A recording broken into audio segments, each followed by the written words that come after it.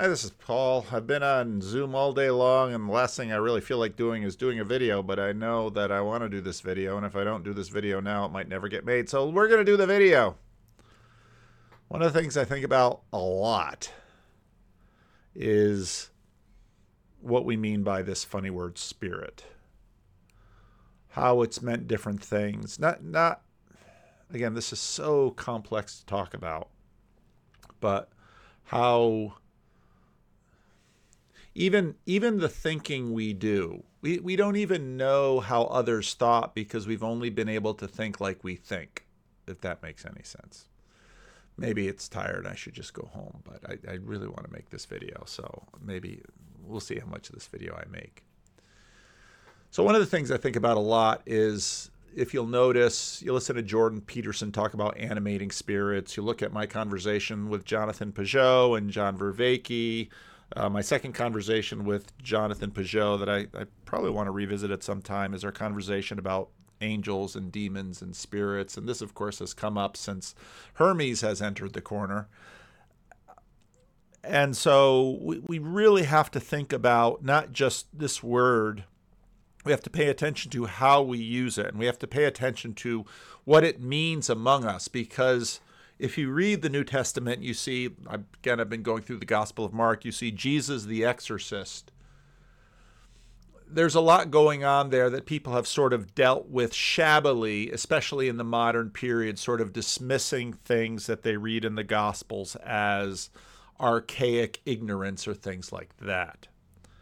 Now, when I talk about the recession of modernity, I know a bunch of you push back, and my favorite illustration of this is Mono Lake. And so here are a bunch of people at Mono Lake looking at all the little animalitos in Mono Lake, this very, very salty lake on the other side of the Sierra. If you go all the way through Yosemite, up over Tioga Pass, down this really amazing road down to the eastern Sierra, and then there's this lake. And for years, companies and water districts have been pulling water out of the feeder streams that fed the lake, meaning that the lake was no longer getting that fresh water. It's a dead end, and so the only way water leaves that lake is evaporation.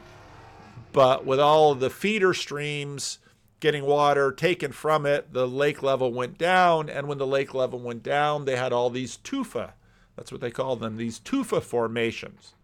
And they're quite beautiful, and there's a lot of, if you look for photography around Mono Lake, they're quite beautiful. But basically what is happening in our culture is that the culture is changing fast, and language is changing. And so when someone who, like Jordan Peterson, is talking about animating spirits and things like this, and this is why I've talked about school spirit, because school spirit is a use of the word spirit that is highly colloquial, and all of us sort of know what we're talking about when we talk about school spirit.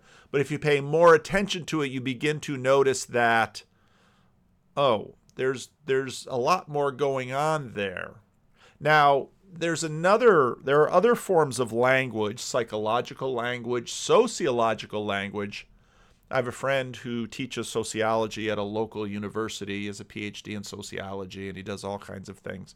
And I remember talking to him about probably 15 years ago, and he said, yeah, sociology is dead.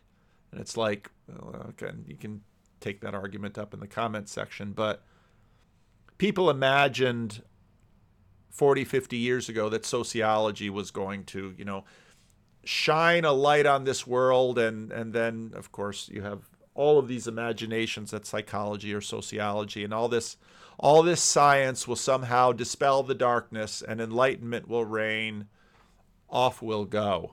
And it hasn't happened. So if I say school spirit, people say one thing, but when I talk about these spirits, people then begin in a sort of, in a way of imagining all sorts of ghostly or wispy or demonic or angelic, and then all of that modern skepticism, post-enlightenment skepticism kicks in, and once we sort of imagine, C.S. Lewis talks about this with respect to the devil, once we sort of imagine someone with a pitchfork and a tail and someone on, selling deviled meats or things like that in a can, it's so easily dismissed, which is why C.S. Lewis wrote Screw Tape Letters. Now, part of the problem that I have when I talk about these things is that I get difficulty from both sides. The traditional religionists around us that maintain a healthy respect for the spiritual world, I'm using that language on one side of the register, when they hear me talking about school spirit and using the same word, they get nervous. Because over the last 500 years, they've seen churches under attack by the great process of demythologization. And you can look at Rudolf Bultmann and a whole bunch of things that have happened in the last few centuries of setting that whole imaginary away and leading to what we call in Charles Taylor's words, the buffered self. And stories of demonic possession are sort of, well, these were cured by psychology. Yeah, well, no, I'm on the side that says, well, I'm sure that I'm on the side that says this is all pretty complex. And when I'm working with a certain group of people and I hear a lot of stories about demonic possession and oppression, I approach it fairly skeptically. I do.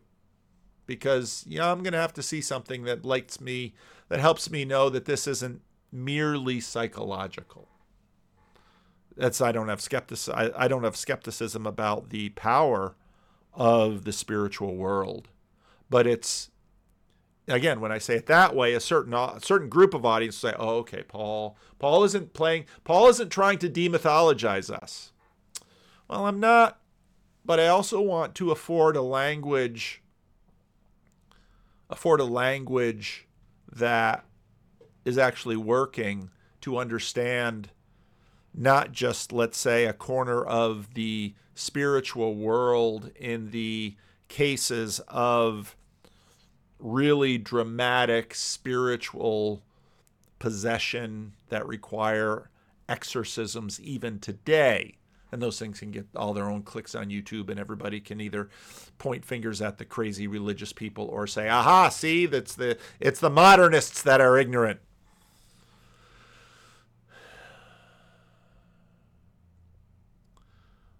I think we have to continue to look at these words and how they're used to understand how spirit and spirits work in this world. The recession of modernity, is it simply a religionist motivation to reintroduce an archaic form of speech and thought? Is there an advantage in truth-seeking to reassert this old form or language and thought to the discourse? And that's my question, because so while I'm in that sense over on the conservative traditionalist side of things, where I'm not skeptical about the devil and his angels, if I can say it that way, I'm at the same time have the question, well, Jordan Peterson using the word animating spirit and all of that, does that really add something to the language, or does he just get a lot of religious people excited that, well, maybe we're not losing or maybe we're even winning? Oh, I guess I should put this full screen. There we go. That's pretty. Now, algo is a funny thing. And I watch a diversity of videos, not just corner videos and not just tech videos. And I watch a bunch of things. And algo, for some reason, served me up this video from a channel I had never heard of before. Why Chinese are growing anxious and the danger of declining China. Now, this might be sort of Peter Zan stuff. I watch Peter Zan sometimes. But algo serves this up to me, and what I got out of this video was not so much some information about China, which I did. This apparently is a career reporter who has served in China for a very long time, and I found his comments very reasonable. But the truth is, what on earth do I know about China? Like, nothing. I've never been there, and China is old, and China is huge. And China is massive. And so when it comes to people's hot takes on China, I am a babe in the woods. I am a newbie. I am subject to colonization and infestation and possession and oppression and just about everything you can imagine, because I don't even know enough fake news to tell fake news from real news, and I've got very little personal context or relationship to figure out what on earth is going on with respect to China. But that was not my interest in this video. It's always interesting when this channel has a little less than 20,000 subscribers, videos out a few days, and it's got 47 views. So obviously Algo has taken it for a ride and decided to put it in front of me and to see what I would do with it. But I don't think Algo would quite have an idea of what I would do with it. Now, when you listen to the little parts of this video that I'm going to play for you, I want you to think about the far older version of the Ian McGilchrist thesis, because I think in many ways Pascal's spirit of finesse and spirit of geometry very much sort of map onto the master and his emissary brains, those two brains. Because we're trying to figure out what to do with China. We talk about it as if we're thinking about a person. And this goes all the way back, of course, to Plato's Republic, because Plato's trying to figure out some things. And he says, well, what is justice? Well, if we want to figure out what justice is in a human being is very small. Let's blow a human being up to a whole city. And maybe if we can find out what a just city looks like, we can find out what a just person looks like. And that move from individual to principality, now I'm using them, so that New Testament language, that move from one to the other is actually something that we do all the time. And most of the time when we do it, we're so comfortable with it and familiar with it. It is, in fact, the application of the spirit of finesse that we don't think anything about it. All of our sense-making, our calibration, and as sort of our dead reckoning as we're listening to someone talk about something we know nothing about, we're evaluating it and monitoring it all in terms of the persons we know. And all of that information gets filtered through what we know about human beings and what we know about persons. And then some things might sound right and good and true, and other things might sound fishy and wrong, and we don't believe it.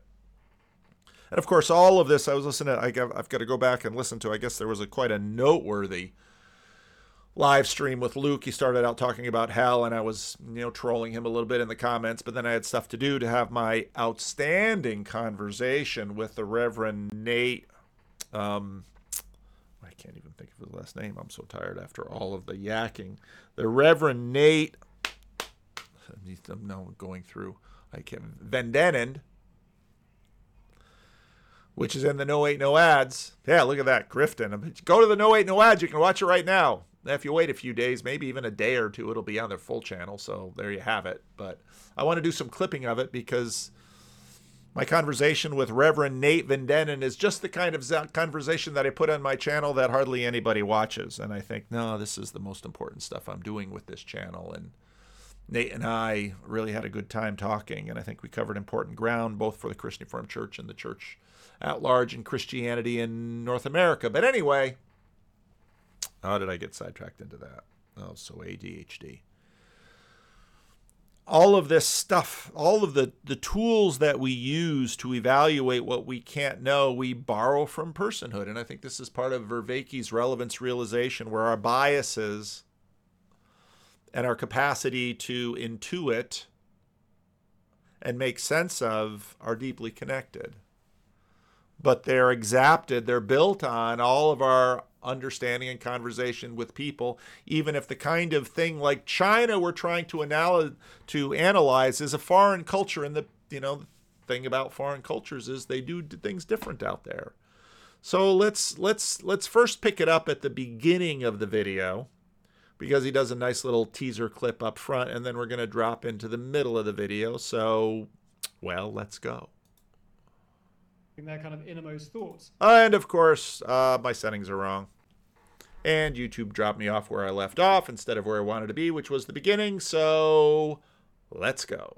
If Xi Jinping could successfully take Taiwan and occupy Taiwan and drive his red flag limousine, over the scorched and kind of smoking avenues of central Taipei, with the kind of the Communist Party's flag flying from buildings and PLA troops lining the avenue, then he would undoubtedly enter the pantheon of China's great leaders, because he would have finished and won a final victory in the Chinese Civil War that Chairman Mao failed to end, because he didn't finish off the regime that went into exile in Taiwan. So yes, he becomes up there with, the Qianlong Emperor or the Yongzheng Emperor, or some of the great, expansionist Qing dynasty emperors. Now notice what he's doing right now. And I have absolutely no reason to believe he's wrong about this. In fact, it all sounds quite right to me about it. But notice how, especially with a dictatorship, where the dictator and the nation sort of come together. Now, a little bit later in this video, he talks about how even in the Communist Party, a big part of the culture of the Communist Party is they want to be the vanguard of the people. So they actually care about public opinion. They're not the kind of tyrannical dictators that care nothing for public opinion, but there was so much interesting stuff in this video. I really enjoyed it. But just, again, the point of this, I want you to keep Plato's Republic in mind, is from the individual to the principality, and back and forth we go, back and forth we go. And what language is best used for this? It's like the spirit of the dictator and the spirit of the nation. But now China has a very old spirit, and so will this dictator be in line with all of these other ancient, great, renowned emperors of this very ancient civilization? But if he tries it and loses, then then he goes down in history as one of the worst Chinese rulers of all time. So it's a big old bet.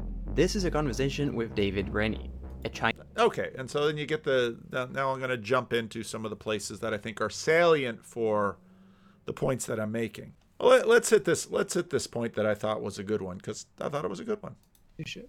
I think it's quite interesting because it sounds similar to the responses I get when talking to Russia scholars and Russia watchers, who often say that in theory, Putin wouldn't need to care about the public opinion because he has this robust repression machine, and it's not like elections can change anything. But in practice, he actually enormously cares and is kind of obsessed with the public opinion. So I guess it's sort of similar in China. Yeah, and we see, going back to your first question about the state of the economy, the propaganda machine, in the journals which are designed to instruct party members about the line to take, things like the People's Daily, there are endless kind of pieces by the propaganda bureau of the Central Committee saying, we must increase our work on public opinion guidance. We must ensure that the economy is just discussed and reported and analyzed in ways that reflect positive energy and do not allow kind of hostile foreign forces to, try to lower the morale. Now, if you listen to this and you think about this, what is the government trying to do? They're trying to marshal the spirit of the people. It's all spiritual. And that's why I was thinking about that. And then I had started listening to this and I thought, wow, this is an interesting video. I was just listening to it because I wanted to learn more about China. And the more I listened to this video, I thought, boy, this has a lot to do with why this spirit language really works and what these spirits are. Now, again, some of you are saying, but those aren't, well, what on earth do you know those are? Those aren't things like my lens cap. They're between people. They're transjective. We might say, well, they're intersubjective, but I think intersubjective is actually a little bit deceiving because, again, in our modernist vocabulary, subjective is always sort of non-objective. But the intersubjective means that there's actually a lot going on with this. And in fact, it's not just what all the Chinese alive today are thinking. It's what all the Chinese alive today are thinking about all the dead Chinese and all the maps all the internal first draft maps that they have inherited from previous generations, on and on, back and back, with all of the cultural legacy and heritage and historiography and all the way back, this stuff matters. All of the Chinese people and people in the financial sector, get memos telling them not to talk down the economy. And there's a lot of language in there about public opinion guidance because, all leaders would rather not have to kind of, hit people with sticks to govern. The Chinese Communist Party is also, it is absolutely concerned with being a mass movement. It likes to be on the side of the majority. And I think that one of the... Now, this reminded me of my conversation with Guy Landau, the wrestler. So you have the book, which is sort of like the Communist Party, and then you have the people. And so they want to engineer this show so that, do the kayfabe so that, well, they want to follow the masses a little bit, but they really want to lead them. And you can just see the dynamics working. And again, the language of spirit is really important in that. One of the sort of aspects of governance in this country that is a challenge if you are a sort of Western liberal, and I work for a news magazine that is unashamedly a Western liberal news magazine. One of the challenges is that very often Chinese policy is aimed at trying to ensure it's a kind of utilitarian structure. It's designed to try and deliver a certain set of public goods chosen and selected by the Communist Party to a majority of the people. And so, they know that people like the fact that Chinese cities are amazingly safe. And that's because they are very tightly policed and there's security cameras everywhere. But it is, you can walk down the streets of Beijing at 2 a.m. in a way that would be unwise in New York or London or Berlin. And that's an achievement. It's aimed at the kind of the majority who will accept the trade-offs in terms of privacy and policing to live in a safe, orderly, stable society. We saw this with the pandemic. I mean, the pandemic, zero COVID, which was, I was here for the entire of the pandemic. I was stuck in China for, nearly 3 years. It was at times unbelievably suffocating and frustrating and brutal, certainly if you're a Westerner. But it was a numbers game. It was aimed at ensuring that a majority of Chinese at any one time could live more or less normal lives, albeit with lots of testing and intrusions, but that a minority... Now, again, we're looking at part of where this spirit language helps is looking at things that are too large for us to manage mentally. 1.4 billion people.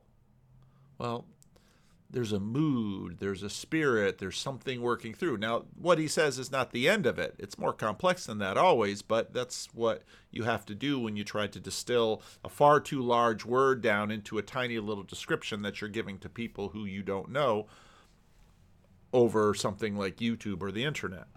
Majority of people would be locked in their homes for weeks on end in unlucky places so that the majority of China would be okay. And a lot of the framing of social questions by the Communist Party is about how the vast majority of law-abiding patriotic citizens support this or that policy, and only a tiny minority who have been misled by often, hostile foreign forces are, in disagreement. And they would apply that to, they say that the vast majority of Taiwanese would like to be reunited with the mainland. The vast majority of Chinese support, the Communist Party. They're very proud of these kind of data points. This is a majoritarian, utilitarian system. One final quick example is, outsiders, including me, find it very shocking the way that the government under Xi Jinping has imposed kind of coercive assimilation on minorities like the Uyghurs or the Hui Muslims or others, Mongolian language being basically eliminated from schools. And to us, that treatment of a minority is an unacceptable trade-off if your goal is national unity. But for the Chinese Communist Party, their view is, we need a peaceful, stable China. 90-something% of the country are Han Chinese. So this is just going to be how it works. And the very, very strict, intense security and kind of surveillance in Xinjiang is popular with lots and lots of Chinese tourists who love going to Xinjiang and dressing up as Uyghurs. And they will say, this place used to be really dangerous. There used to be kind of bombs and knife attacks, and now it's super safe. It's lovely, great. Come and have a holiday in Xinjiang. And so that majoritarian kind of project is absolutely the goal of the Communist Party. The problem is, and I found that majoritarian spirit to be so fascinating, as he's doing, contrasting it with, let's say, a Western liberal spirit that has this value for minorities. Is the price that minorities have to pay, and they could be an ethnic minority, they could be feminists, they could be gay students with a LGBT group on campus that gets shut down, they could be an unlucky minority whose apartment hasn't been finished and they paid for it and they go and petition, but they must be crushed and silenced and censored because it's upsetting the majority. So you're absolutely right that the party is very concerned with public opinion and with being on the sort of the side of the broad majority. And of course, one of the things that totalitarian dictatorships really major, and you can see this is South Korea, is exactly the kinds of things that school spirit emphasizes in. We're going to have parades, and we're going to have bands, and we're going to have banners, and we're going to have "So say we all, this is what we do, this is us, if you're not part of us, too bad, we'll make it even worse on you." So it's just fascinating the way these spirits develop. Now we're getting to the part of the video that really caught my eye with this. This is not North Korea. This is not, sort of Stalin's Soviet Union. But the price for that majoritarian project is that minorities, some of whom are just unlucky and in the wrong place at the wrong time, they will be repressed without mercy. So I wanted to use something that we've talked about to segue into the next topic. And that's talking about all the problems that China is dealing with and maybe the rising discontent of the public. There's this quite common narrative or theory that's often mentioned by Western analysts and officials that you've mentioned in your last episode of Drum Tower. And that's that maybe the Chinese government could try to take the attention of the public away from these internal issues by focusing on a more aggressive foreign policy, and specifically that maybe if it would get really bad, it could try to launch an invasion of Taiwan to sort of stoke the nationalism and find a solution that way. And in your last episode, you quoted a memo from a 4-star U.S. general who said that my gut, to quote him, my gut tells me that we will fight in 2025, talking about Chinese invasion of Taiwan, potential invasion of Taiwan. And using that quote after making an episode asking whether Chinese people want that, what does your gut tell you about all of this? So I think I'm less alarmed than that 4-star Air Force. Now notice again what we're doing to make sense, or listen to my gut, and this is what I think they're going to do. What is the analysis that I'm using? Well, it's this movement. General. I'm also less alarmed than, actually I got in some ways a more significant figure who was also, we played a clip of him in the episode that you're talking about, was H.R. McMaster, who used to be National Security Advisor and is a kind of very thoughtful former general who wrote some interesting books of history about kind of failures of strategy in previous American wars, Vietnam.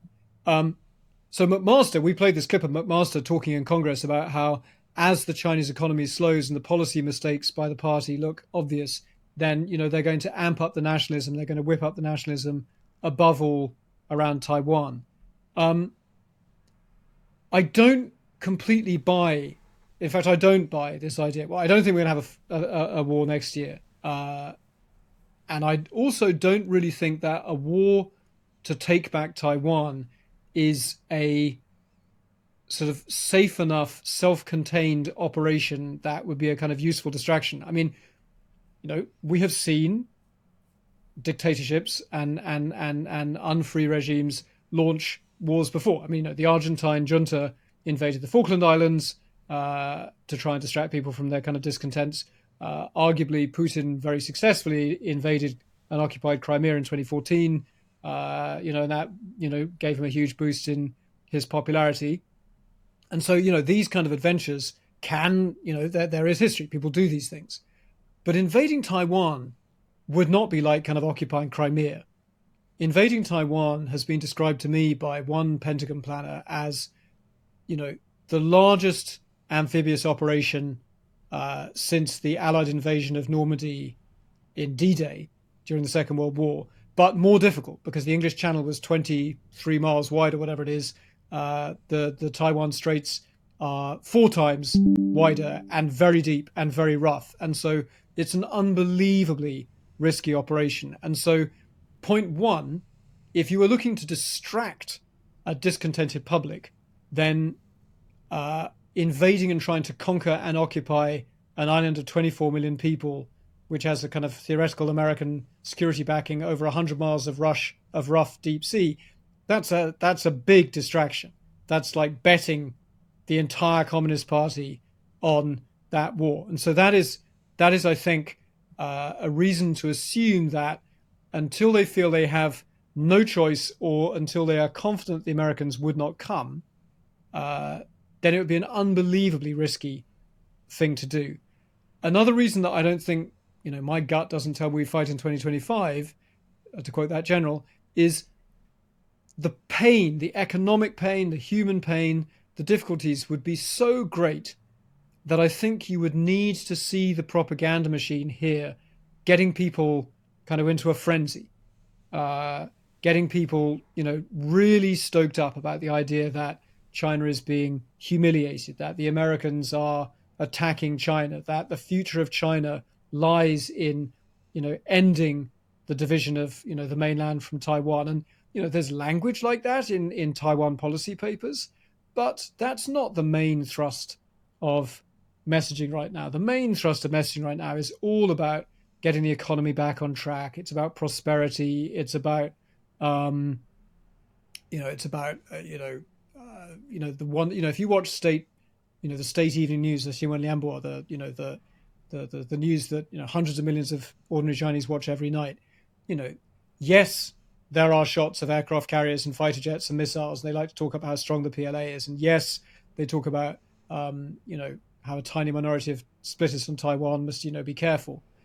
But look at their response to the most recent Taiwan election, where the party that they didn't like, the candidate that they didn't like, won the presidential election, Lai Ching-te, giving the party that China does not like, that it sees as a kind of splittist pro-independence party, giving them another term, a third presidential term in a row. Okay, you can watch the rest of the thing. But again, notice how our sense making works, and notice how we instinctively and intuitively treat China as a person of sorts, as a principality, as it runs by the rules. And again, this is not a perfect thing, but it's actually not a bad thing either, because if this type of reasoning didn't work, we probably would have abandoned it a long time ago. We just go back and forth and back and forth. And once you begin to see this,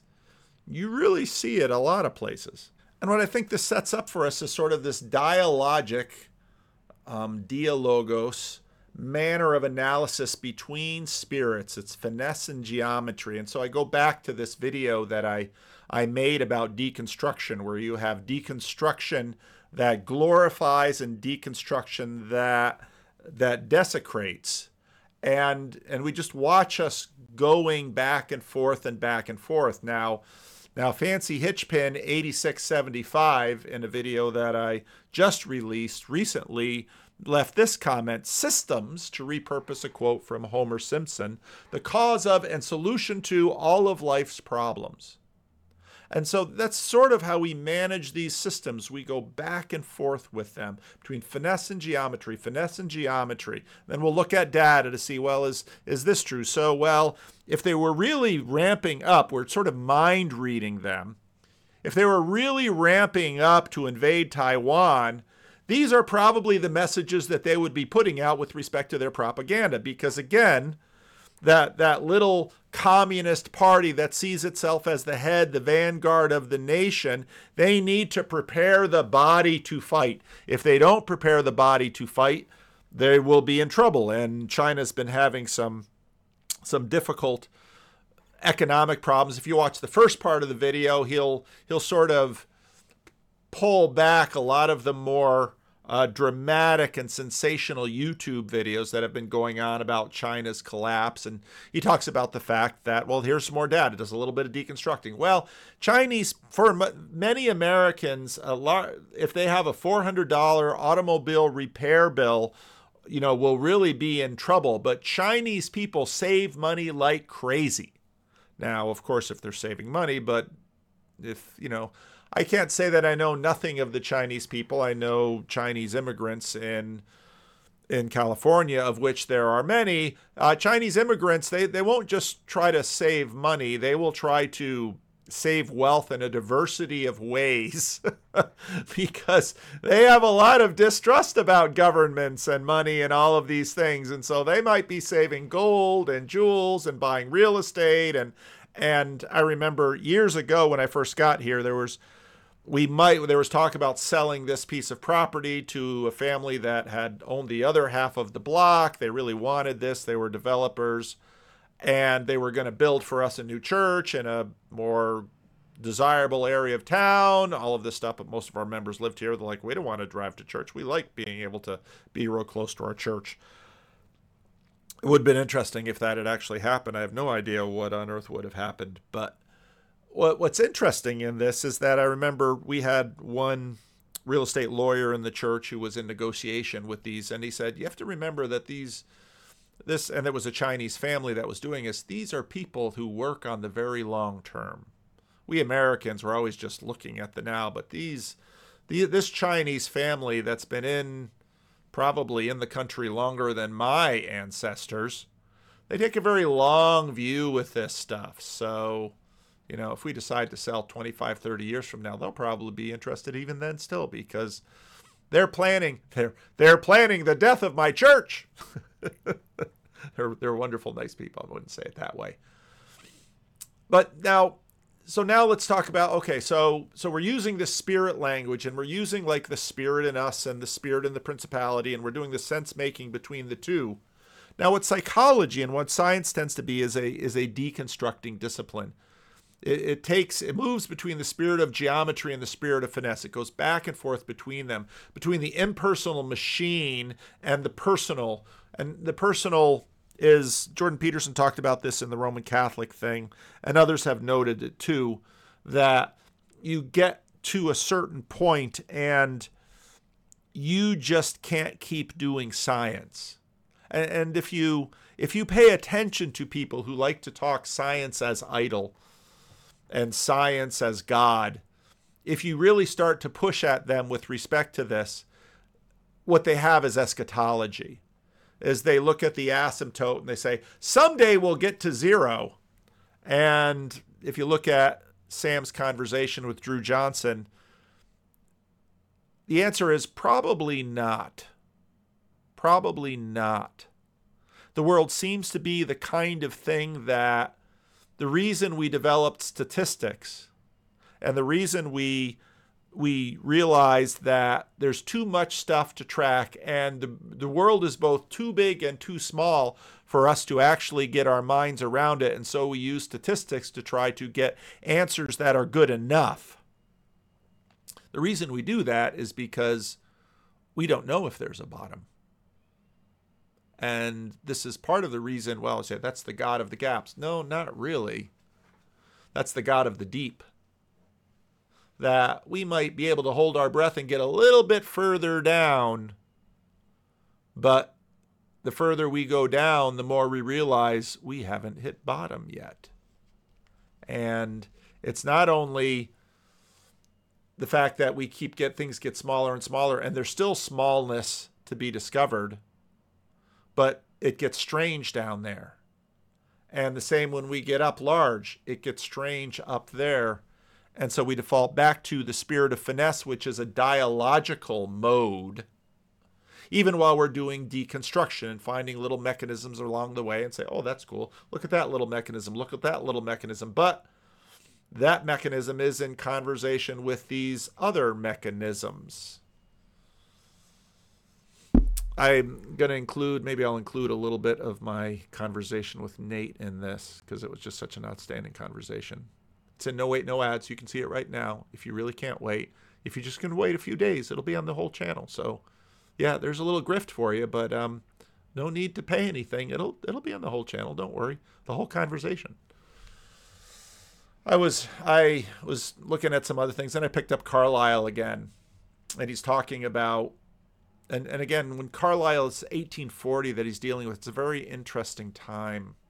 But Carlyle, of course, is in some ways dealing with this as he's thinking about the hero and thinking about gods and all of this.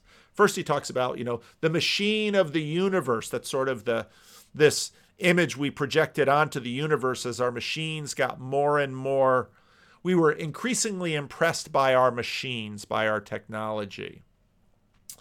Well, it is strange enough, this old Norse view of nature, different enough from what we believe of nature. And again, 1840, you're kind of in the grips of nature as machine, the clockwork universe. We hadn't yet hit quantum physics, and things hadn't gotten really strange yet. We were still sort of in the Newtonian imaginary, and nature was a great machine. We have delved as far as, well, as finding little mechanisms, and in our imagination we thought all there is mechanisms. Oh, okay.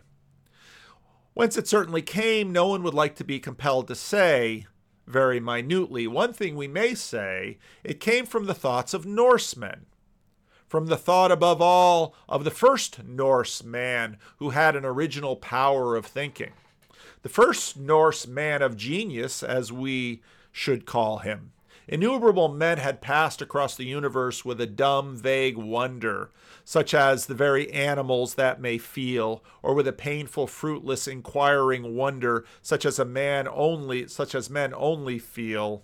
So, okay, here's this wonder that it's a little beneath how far we can dive down.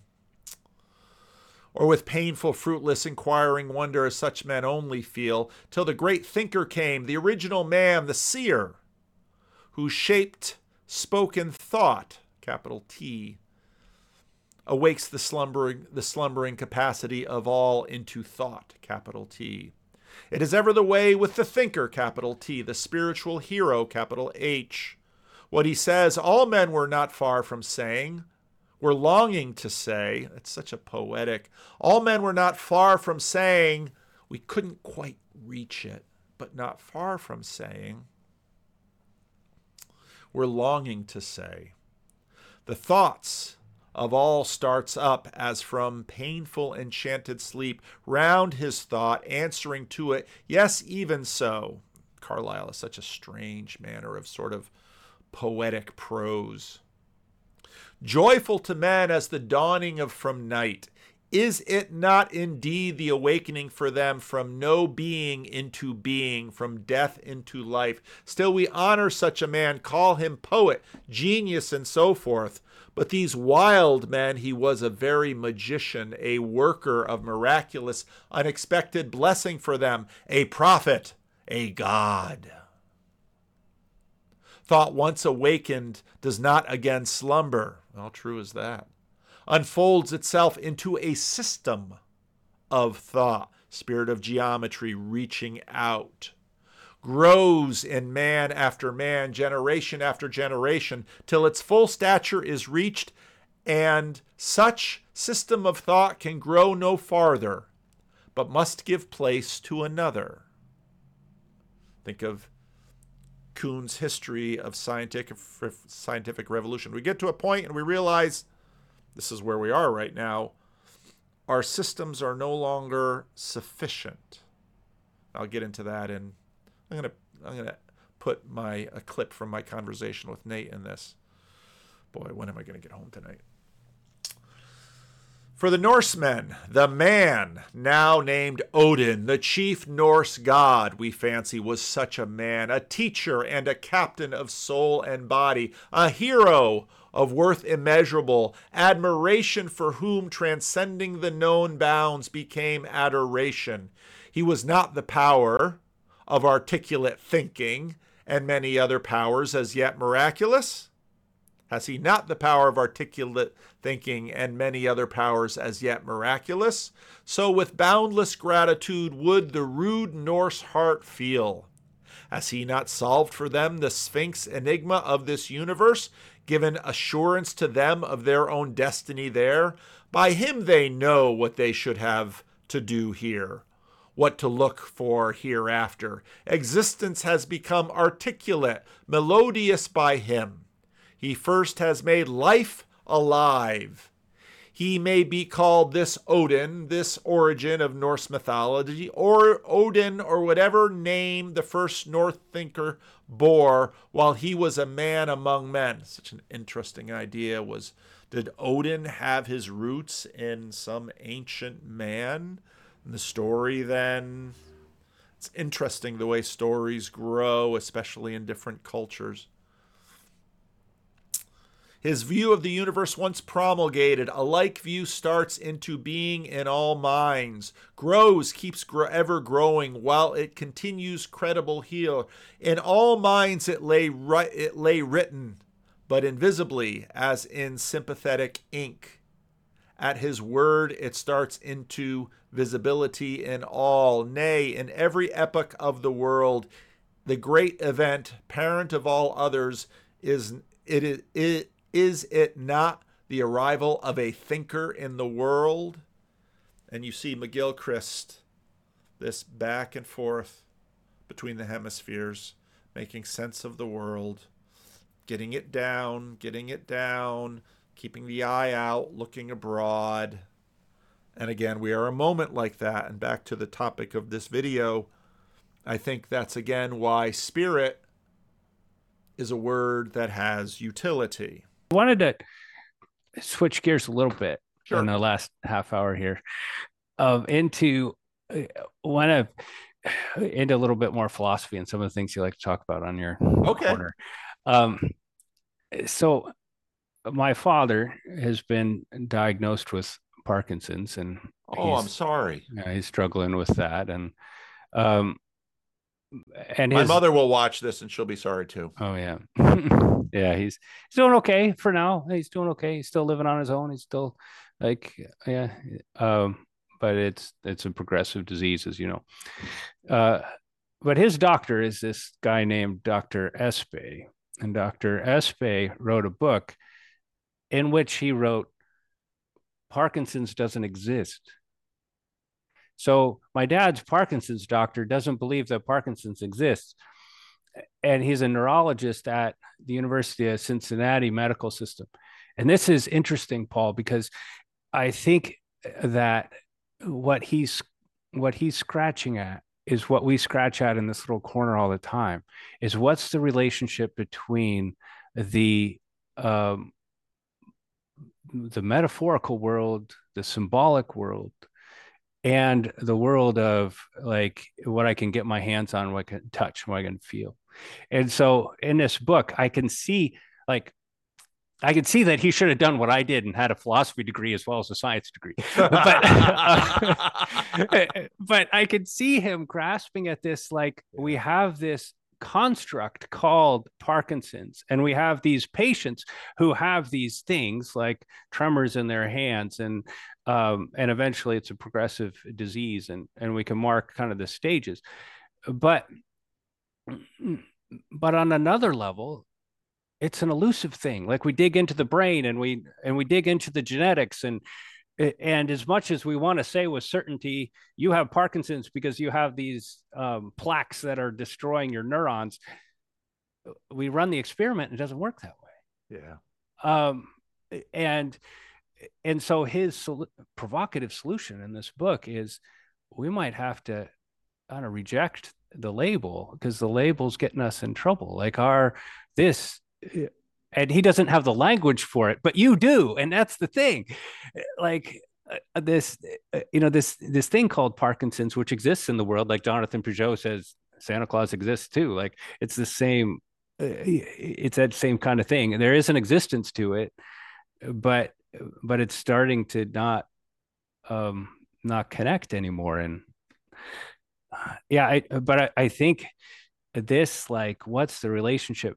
And so Espé's book, he goes in this direction of basically, like, I'm just going to dismiss all myth as myth, right? Like the world of gods, the world of where Parkinson's exists, like all of that is myth. And I'm just going to stick to scientific, what can I investigate? And then I learned that actually we don't know much about brain biology at all. And then I want to push back and say, but actually, that what you're dismissing, there's truth there too, right? Like C.S. Lewis, Christianity is the only true myth. Like there's, but I think I bring him out because he's a doctor, just to say that lots of people are wrestling with the meaning crisis, so to speak. Like lots of people are wrestling with this. Like, we have these theories of the world, but how do they relate to the actual world? And are any of them true? And I don't know if there's anything in what I just said that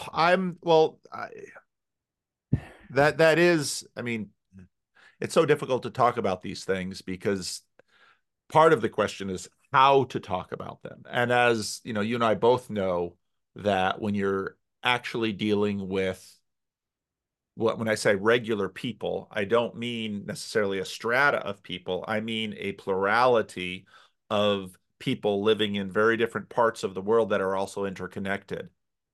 And so then you look for, I was just, this morning, Luke was doing his live stream thing, and we've got a new guy around named T-Grog who is sort of he sat in the chair of a physical reductionist that wants to, sort of, wring all the woo out of this little corner. And it's like, well, that ship sailed a long time ago, buddy, because this corner is made up of people who used to think just like you and have all changed their mind. And they've all changed their mind around things like this because, and it's happening all over the culture. And what's interesting is that there's probably not an area of our culture that is more salient to us with respect to the reality of, I'm not going to use science because actually I was thinking I should make a video about that, of technology, because what we're really talking about is medical technology, sanitary technology, sort of a whole matrix of technologies that brought widespread public health up a significant degree from a few hundred years ago. And even 100 years ago, antibiotics, many of these things. And so on one hand, there's probably no area of life as salient to us that demonstrates the argument of the new atheists or the people who believe in science as an idol than medical technology. Yet we at the same time, because of our faith in it, it is being exposed to more and more people on a regular basis.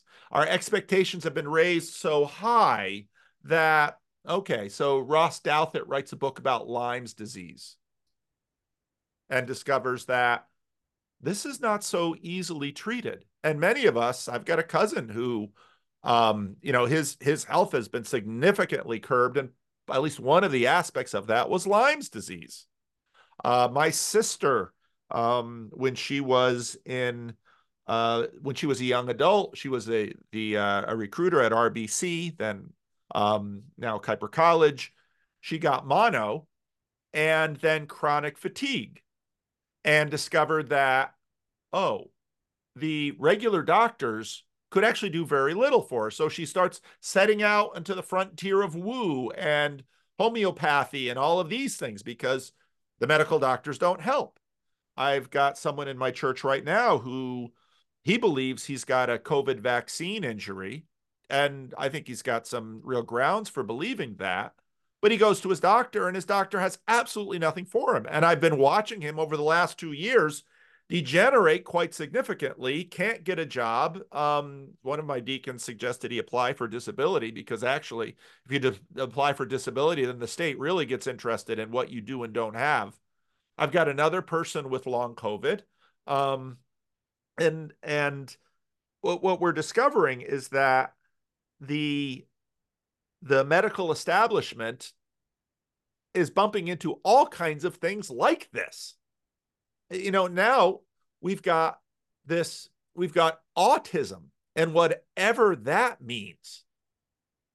And so what we're discovering is that this, then you can look, if you dig, I don't know if you've seen anything that I haven't touched on Michael Levin too often, but Michael Levin studies these flatworms where they're genetically identical. They're in some ways sort of immortal. They don't age. But he wondered, why do some have round heads and why do some have arrowheads or two heads? And so then he gets into this, the electrical signals that are going on, and realizing that when we discovered genetics, we thought, oh, now suddenly here we have the key. We can reduce it to these 4 letters and the sequence of these 4 letters. And then discovering that these two creatures have exactly that same sequence, but they have demonstrably different outcomes. What is going on? And then we begin to discover that, oh, when you reduce everything down to one variable, which is what science tries to do and what technology tries to leverage, you basically have dismissed all multivariant questions. So then you try to add more variables. But every time you add a new variable, we get back to John Vervaeke language, you have combinatorial explosiveness. And of course, every chemist knows this, because on one hand, you're doing your chemistry and you have you're doing this math between all of the compounds, but on your paper, you're dealing with pure compounds. But if you're actually doing it in the world, you say, well, we're probably not going to have a pure, in this test tube, it's not really going to be pure. It just has to be pure enough, which means now suddenly we're into philosophical pragmatism, which is the science of enoughness. Because we actually, this is again, combinatorial explosiveness, we actually don't have enough lifetime to worry about purity, because we can't get there. Mm-hmm. Mm-hmm. We can't measure it. We can't experience it. We can't arrive at it. So we have to deal with the science of enoughness, which means then statistics.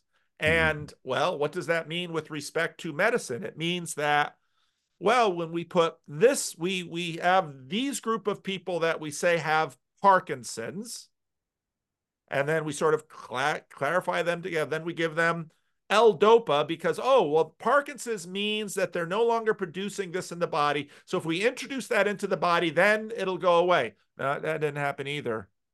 And in fact, some respond to it this way and some respond to it that way.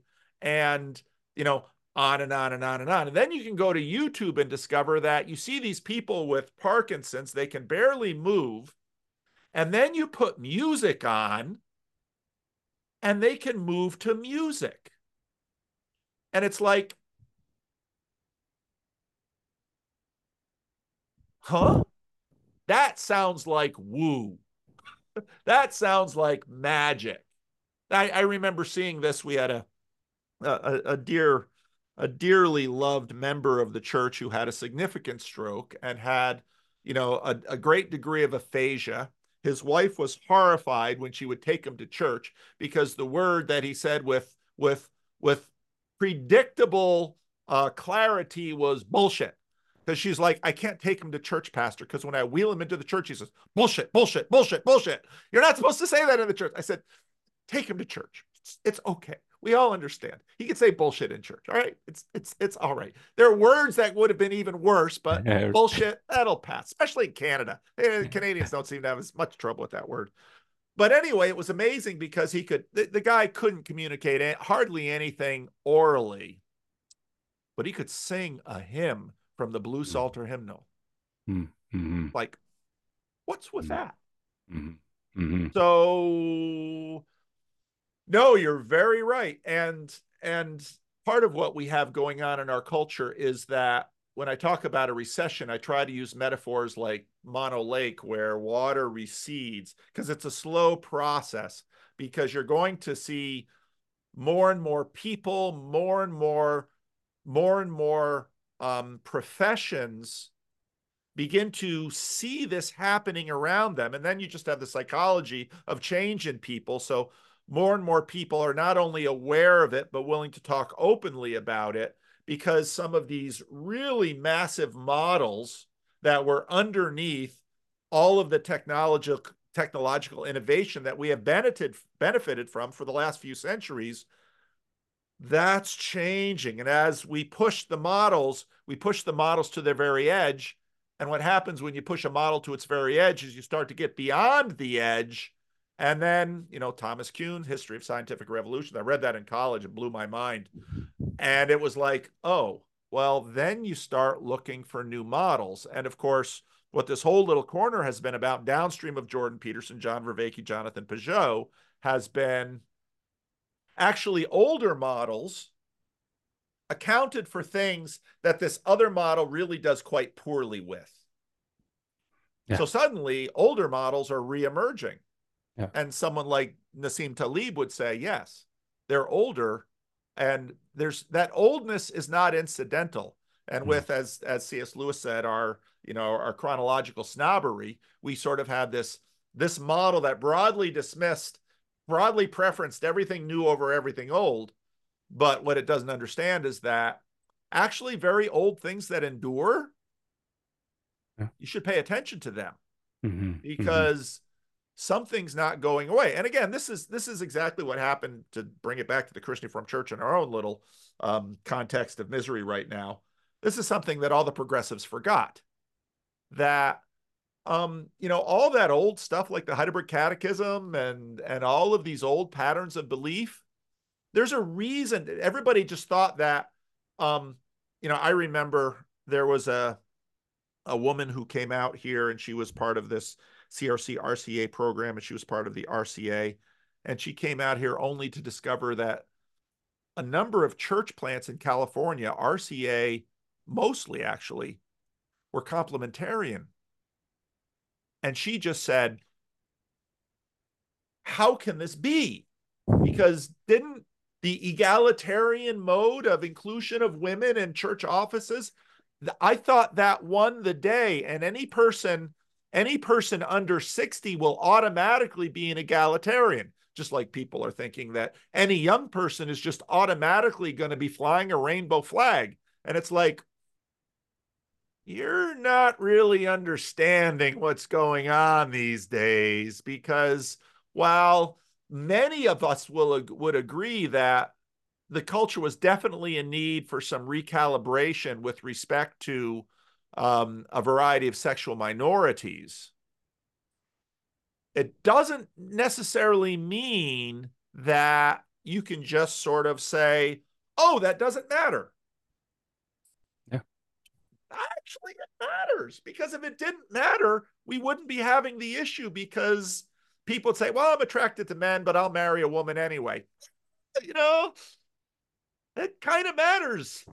And you got to have to figure that stuff out. And it's going to be hard. So no, that's where, I didn't get into what I've gotten into over the last 6 years because I had this figured out by any means.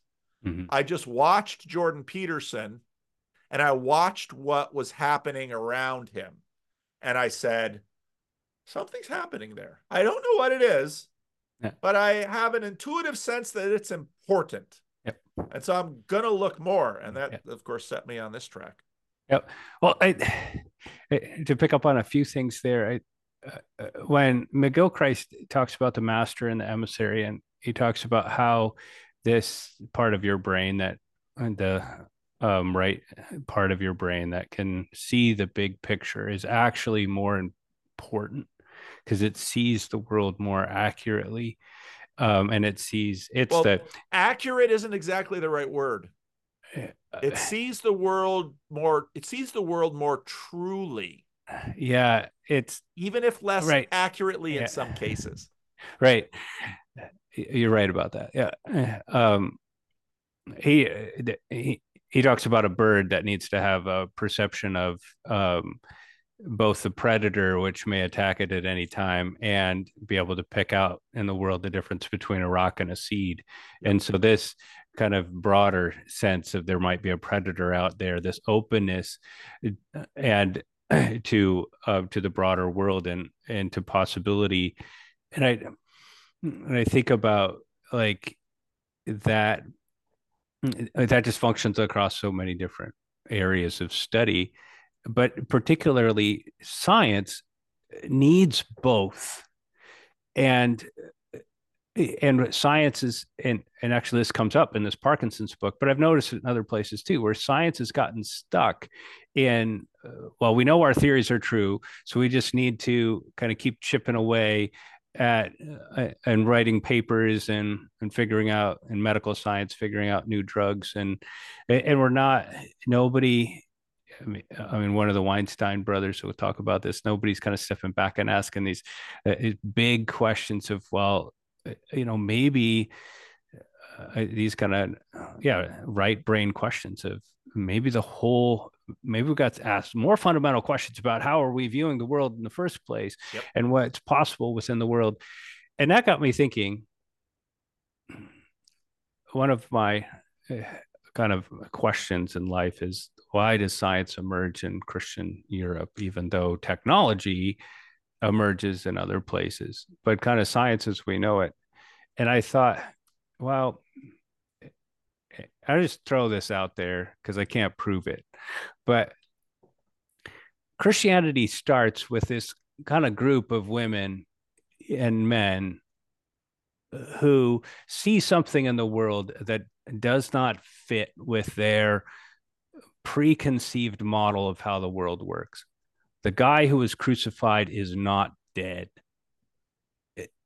And this and so this kind of openness to have your model of the world, I mean, put to death, as Paul says, uh, is is an openness that science requires too, and to kind of go along and say, well, why is that? To pay attention to the outlier data, and I think there's an aspect of this loss of we're going to miss some CRC pastors who leave partly because they are the kind of people who are paying attention to the outlier data, right? Yeah. Like we need to be able to have that, and also then to cultivate practices where we are attuned to that, which is why worship is important. And one of the reasons why worship is important, one of the reasons why liturgy is important, one of the reasons why we tell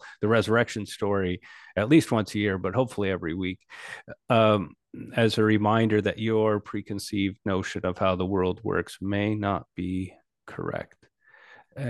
And that our bigger narrative frame constantly needs to be challenged and prodded and questioned, um, so that it can align with what I think is true. Like God made the world and God is active in the world and that kind of thing. And it's and this is sort of where it's funny because in the process we bumped into the Orthodox, large O Orthodox, and it seems Orthodoxy on one hand, they're what you just said, you can listen to and say, well, that's this sort of um, solvent of skepticism is in Protestantism. It's like, yeah, it is. It is. It's also in Orthodoxy. Because when they talk about all this apophatic theology, Oh, yeah. boy, they put the solvent in really early when they put it back there.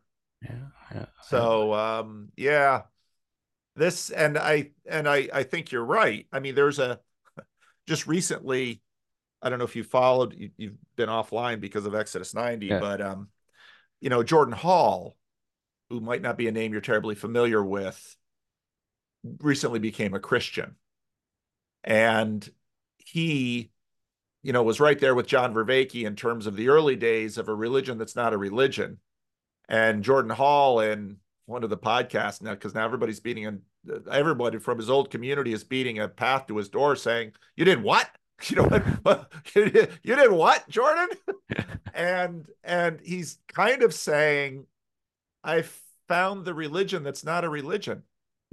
Because, and that points to exactly what you just said right there. That and even in our Protestant creeds, God is ineffable. Well, what do we mean by that? This whole Calvinist, this whole anti-idolatry Calvinism that says you have to really be careful about idols. And so we got really good about not putting pictures in our church.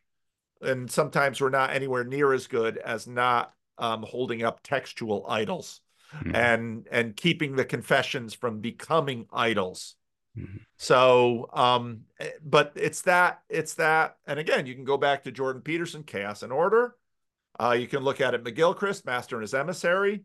I recently picked up Pascal's Pensies, and what he talks about in the first of it, it's like, holy cow. And later with Pascal, the spirit of finesse and the spirit of geometry. It's like, hey, McGilchrist is no dummy, and there's a reason his book is 2 books are this fat, because we've been dealing with this for a long time and pointing to it. But even just pointing to the dynamic doesn't mean you escape it. You just say, oh, there's the dynamic. Okay. But even that dynamic, you need it. All instantiations need to be instantiated. Otherwise, they don't work in this world. Even though, and this probably has some connection to the age of decay, none of our instantiations endure because, they're not the source of all those instantiations. Like love. Love is worth saving. I don't know love. Now encompasses everything. Does it not? It's all there is. It's all there is. You choose survival, social, wisdom, or heart. See, you've given yourself up. But this is the most powerful thing that can be done. Surrender. See, and love is an act of surrender to another person. Total abandonment. I give myself to you. Take me, do anything you like with me. See? So, and that's quite mad. So we come to the strange conclusion that in madness lies sanity.